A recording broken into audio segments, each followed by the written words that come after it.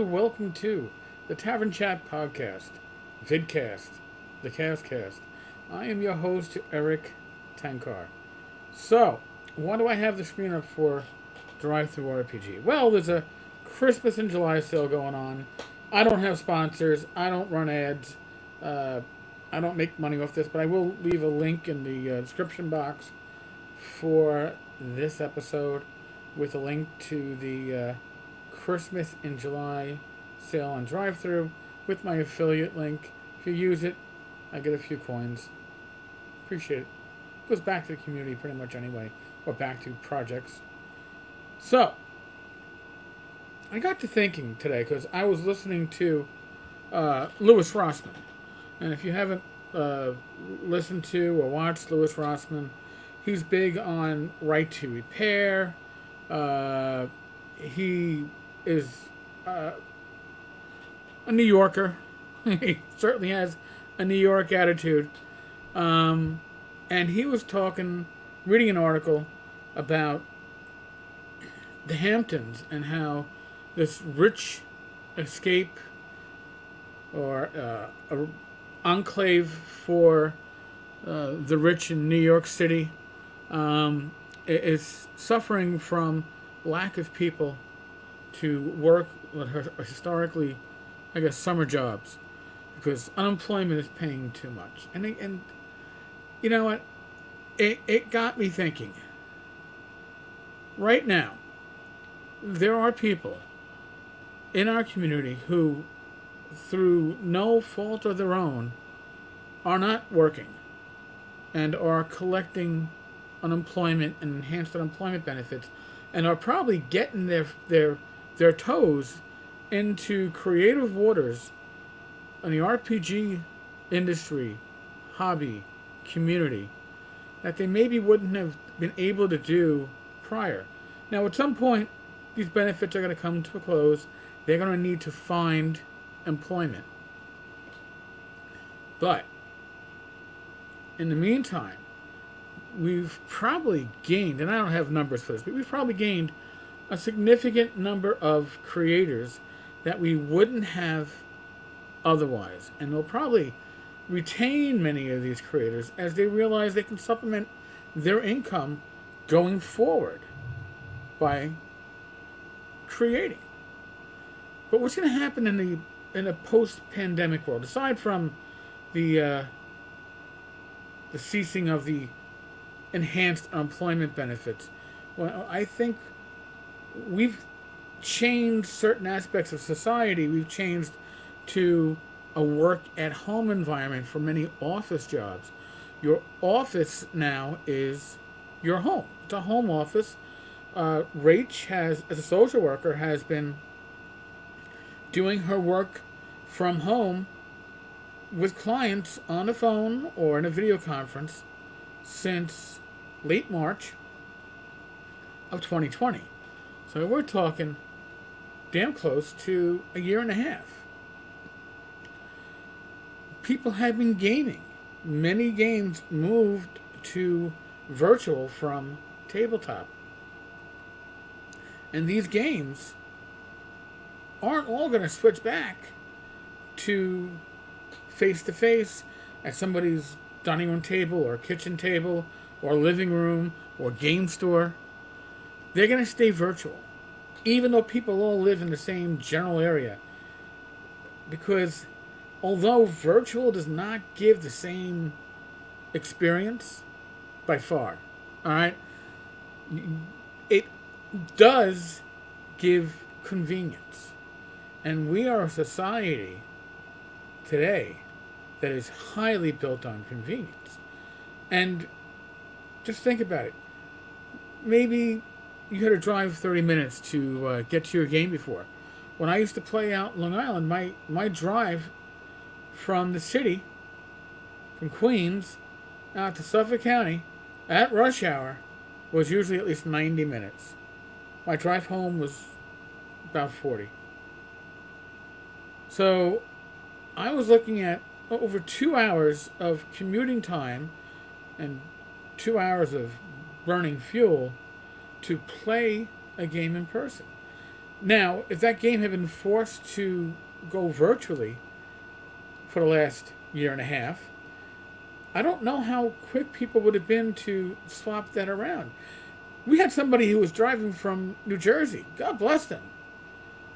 But and we had there was talk even at the time like, oh, we'd never want to bring this to be virtual.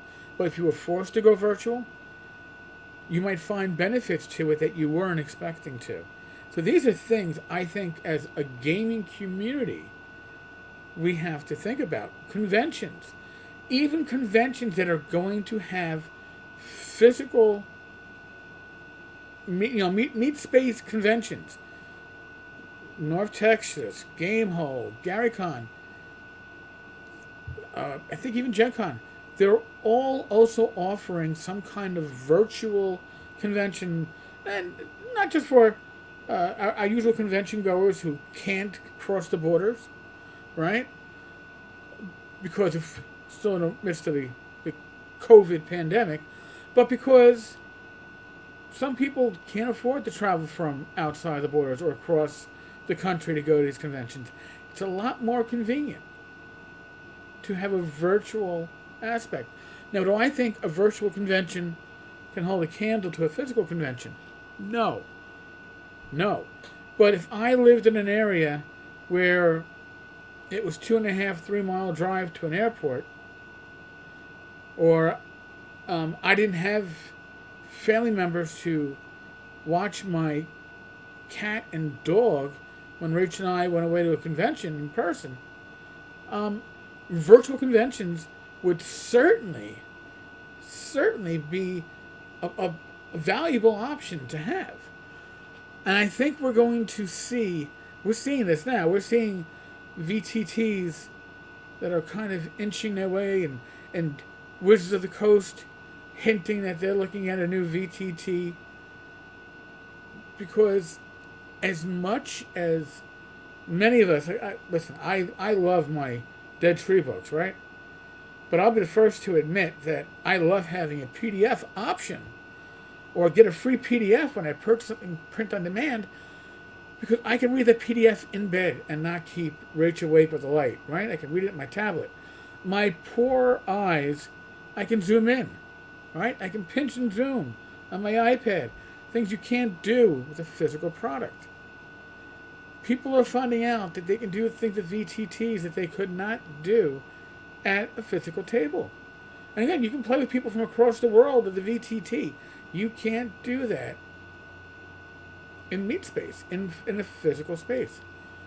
So I'd like to think that it's going to change.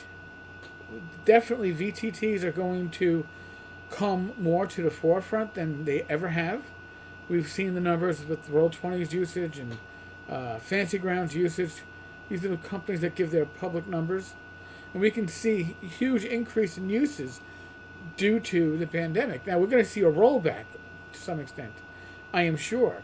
But I don't think we're going to see a rollback that's going to come anywhere close to the numbers that they were at before. I think they're going to retain 50, maybe even 70, 75% of the increase in usage that they picked up because of the pandemic. Now, I know there's going to be naysayers like, VTT's not for me. They don't have to be for you. They don't have to be for anybody that you know or game with. The fact is going to be that people have gotten used to playing with VTTs, and it's now an option. My wife used to insist that she can never take classes online or work from home. And now she doesn't want to go back to working in an office. And she's been taking yoga certification classes to be an instructor via Zoom. And is like, this is awesome. This is great. So we're going to see a huge shift, a seismic shift. It does not mean that people are going to stop playing at game stores. It does not mean that people are going to stop playing RPGs in their living room. But it means that some people will stop playing in these locations. And I wonder what that's going to mean for store business. I mean, we're going to find out, I guess, the next Saturday.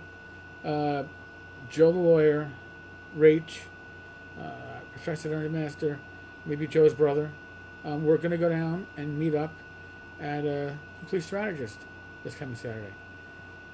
At my first time in a physical game store, probably since 2019. And it's going to be interesting. And I want to see what the shelves look like. And I want to see what is selling.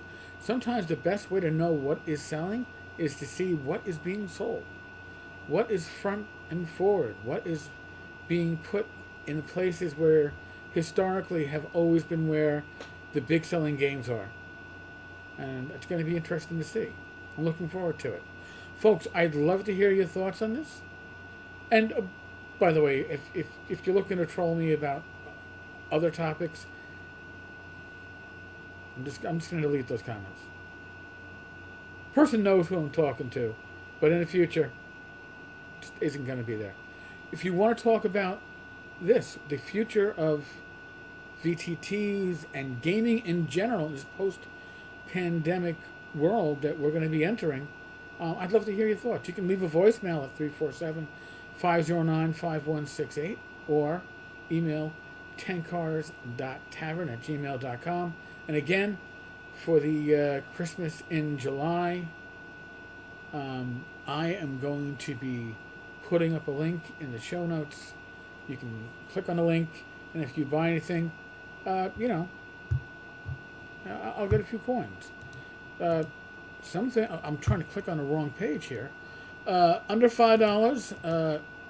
Look at that. Torchlight comes in at number 6 still, holding its ground. And hottest small press, Torchlight is number 5. So I really thank the community for the support they've shown, and the support you've been showing the creators. Okay, the monies that I'm making with this is going back into other projects. I'm happy to be paying cover art, authors, editing. Starting with issue 2, we'll be paying Jeff Jones for his layout. I really owe him more than can be stated. His layout's been awesome, and I've been getting some peeks at some layout in progress for Swords and Wizardry Continual Light Digest Edition, which should be coming out early fall. So, things to look forward to. Alright, folks. Oh, the kitty's coming up on the desk. As always, be safe, be well, God bless, roll those dice, knock on wood. Remember, we're still in the midst of the world of the pandemic. I ask that you use your common sense and take precautions to keep yourself, your family, your friends, your loved ones healthy and safe. And I swapped back to my old microphone to see if it cuts back on the sound of the AC. I like the new microphone, but not when there's background noise. So we'll see how well this one came out. Work in progress. All right, folks. On that note, laters. Hello, and welcome to Tavern Chat. I am your host, Eric Tenkar, your bartender in the OSR. So today, we had almost like This Week in Gaming Stupid. Today, we have some good news in gaming. And by the way, for those that have commented that the volume was low on some of the prior episodes, I've been tweaking with the settings because it has been hot as fucking hell. And I've been using the AC, and people are complaining about the AC droning in the back. So right now the AC is off. The mic gain is around 50%. It should sound fine. If it doesn't, I'm sure somebody will let me know in the comments below. So, first things first. Now this is the one that's the ongoing saga. Ernest Gary Gygax Jr.'s Memorial Tomb campaign starter. This Kickstarter, which has been an albatross on the gaming community for a number of years. And I'm going to say what I've said frequently on this one. This isn't a one-man show. Although all we're hearing from is Benoit, Ernie's name is the one that's on the tin. And I understand, even according to Troller Games, that Ernie has basically walked away or washed his hands of it. Again, it's both names on the tin. So fail or succeed, this is still something that involves Ernie. I know there's going to be some apologists out there that are going to be upset with me for saying that.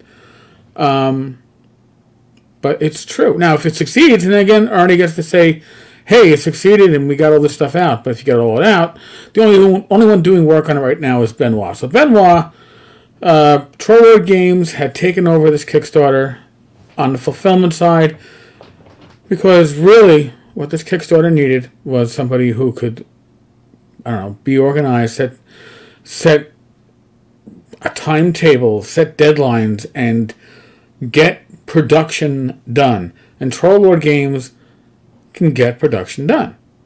All right? They didn't have to invest much money in this project. They're investing man hours.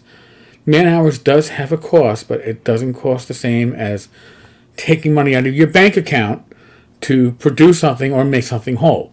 So the reason why Trollord Games could actually do what they're doing, which is getting this Kickstarter into the hand of backers after years of delay, is because Ernie and Benoit did something that was smart, especially for the time frame.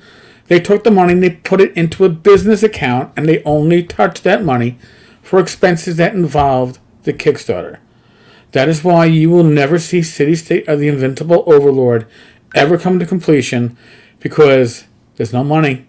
The money is pissed away, and nobody can come in and spend the $30,000 or $40,000 plus whatever shipping probably to make that one whole. I've got that quote. It's not me pulling a number out of my ass. I got that quote from a publisher in this community, and that was a couple of years ago, probably about 2 or 3 years ago, definitely prior to COVID. That the cost to make the City State of the Invincible Overlord whole, to actually get that out and published, would require the White Knighting Company to invest $30,000 to $40,000 of their own money, and you're not getting that back out of City State. But I digress. Let's move on to the Memorial Tomb update. Benoit, when he was told, hey, Trollord Games, we're going to put this shit out. We've got it, the box is printed and the main book printed, and we're going to just get out the core stuff. Benoit said, hey, there are stretch goals that we promised, and I'd like the opportunity to get them in the hands of backers. And folks, including myself, were doubtful when Trollord Games told Benoit, well, listen, we'll give you a week deadline to get the first material to us, and if you can hit that 1 week point, then we'll give you another week. It's a week-by-week basis, and if you miss any of these deadlines, we're going to go with what we currently have. So, last week, Benoit submitted a bunch of the smaller stretch goals that were promised, a lot of appendices and such, and actually got them in on time. This week, August 2nd, that's today, right? That's this update, so I guess this morning. Greetings from the den. Everyone will be happy to note that Chapter 1 of the Wilderness Expansion and the Wilderness Expansion map was turned over to me today. I'm making arrangements for editing on this and the material that was turned over last week. And then he goes on to talk about their Conan Art Chronology Kickstarter, which looks interesting, but that's not the point of this episode. So, Benoit hit the post for week 2. So now we got week 3 coming up. I'm actually psyched. This is the best news that this Kickstarter could have had, especially after the, how can I put it nicely, the social media faux pas that Ernie had made earlier this summer. So, this is good. This is sweet. And it's a sort of redemption. And I like redemption. Now, that was a surprise. When I said I was going to talk about good news in the community, that wasn't the good news I was going to talk about. This just happens to be great news that came up overnight. So, what do we got here?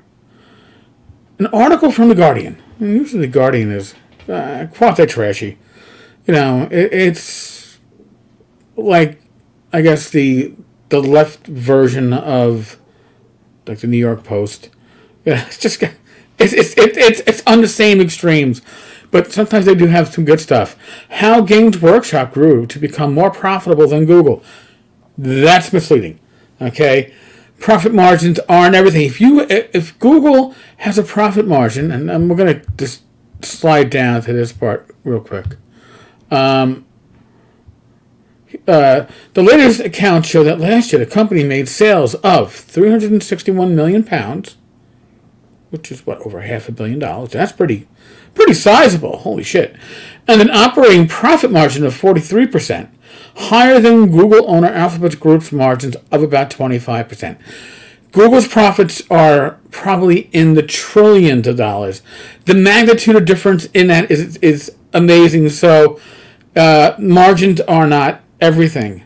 Okay, my profit margin on what little bit I publish is probably greater than 43% if I didn't turn the money back to the community in other ways. But I don't. If I make $200 a month, it's like holy shit. So, but that's not the good news I was talking about. The good news I was talking about is that this week, Nottingham-based company, which produces the Warhammer Fantasy role-playing brand. Now, let's be honest, though. They're not really talking about the role-playing brand in this case. They're talking about the war game, the fantasy war game brand. Because although they own the rights, they have farmed out the rights to the RPG. Right? Cubicle 7, I believe, has it. So it is not... But, in any case, because the RPG isn't where the money is made. Okay? Let's talk about, how the sausage is made in this case. They are not making their money on the RPG. They are not making the money on the fiction, as enjoyable as the fiction is. And by the way, if Humble Bundle comes up with another audiobook fiction for Warhammer Fantasy or Warhammer 40k, I will definitely highlight it because it's great. And I love the fiction, and to have somebody fucking read it to me is even better. But in any case, this week the Nottingham-based company, which produces the Warhammer Fantasy role-playing brand, announced all of its workers would get a £5,000 bonus if the sales and profits surged during the pandemic. All right, then we go. The article: Warhammer Maker Games Workshop hands off £5,000 bonus after lockdown sales surge. Now, let's ask ourselves an important question. Okay, why are miniatures? And that's what we're talking about here, right? With Warhammer Fantasy, with Warhammer Roleplay. Why would their sales be up during COVID, right? Because you're not playing in person, right? Personally, the UK shut down, I think, for longer than the US did. So you weren't having in-person battles. You weren't in gaming stores, right? So why would it be selling such? I'm going to guess, and they're saying it benefited for tabletop gamers escaping lockdown by fighting bloodthirsty battles with orcs, elves, and alien hordes. I think it was due to people buying miniatures to paint them. Can't go out to the movies, can't go out to the local pub, but I can have myself a pint at the house and paint my miniatures. So when COVID is over, I will have everything ready to go. I suspect that the surge is not going to continue into next fiscal year. I could be wrong with that. COVID might continue to next fiscal year at this point. We might go from Delta to Gamma to Lambda to whatever. But I do find this very interesting. Now remember, D&D sales surged during COVID. Now with that, we can say it was a lot of VCT playing.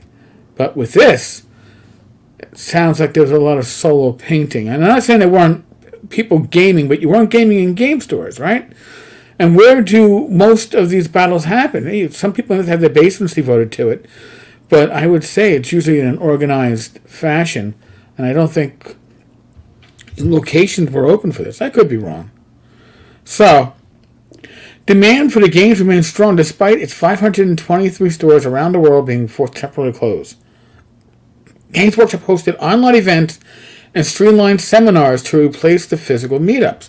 But again, without physical meetups, you're not using your miniatures.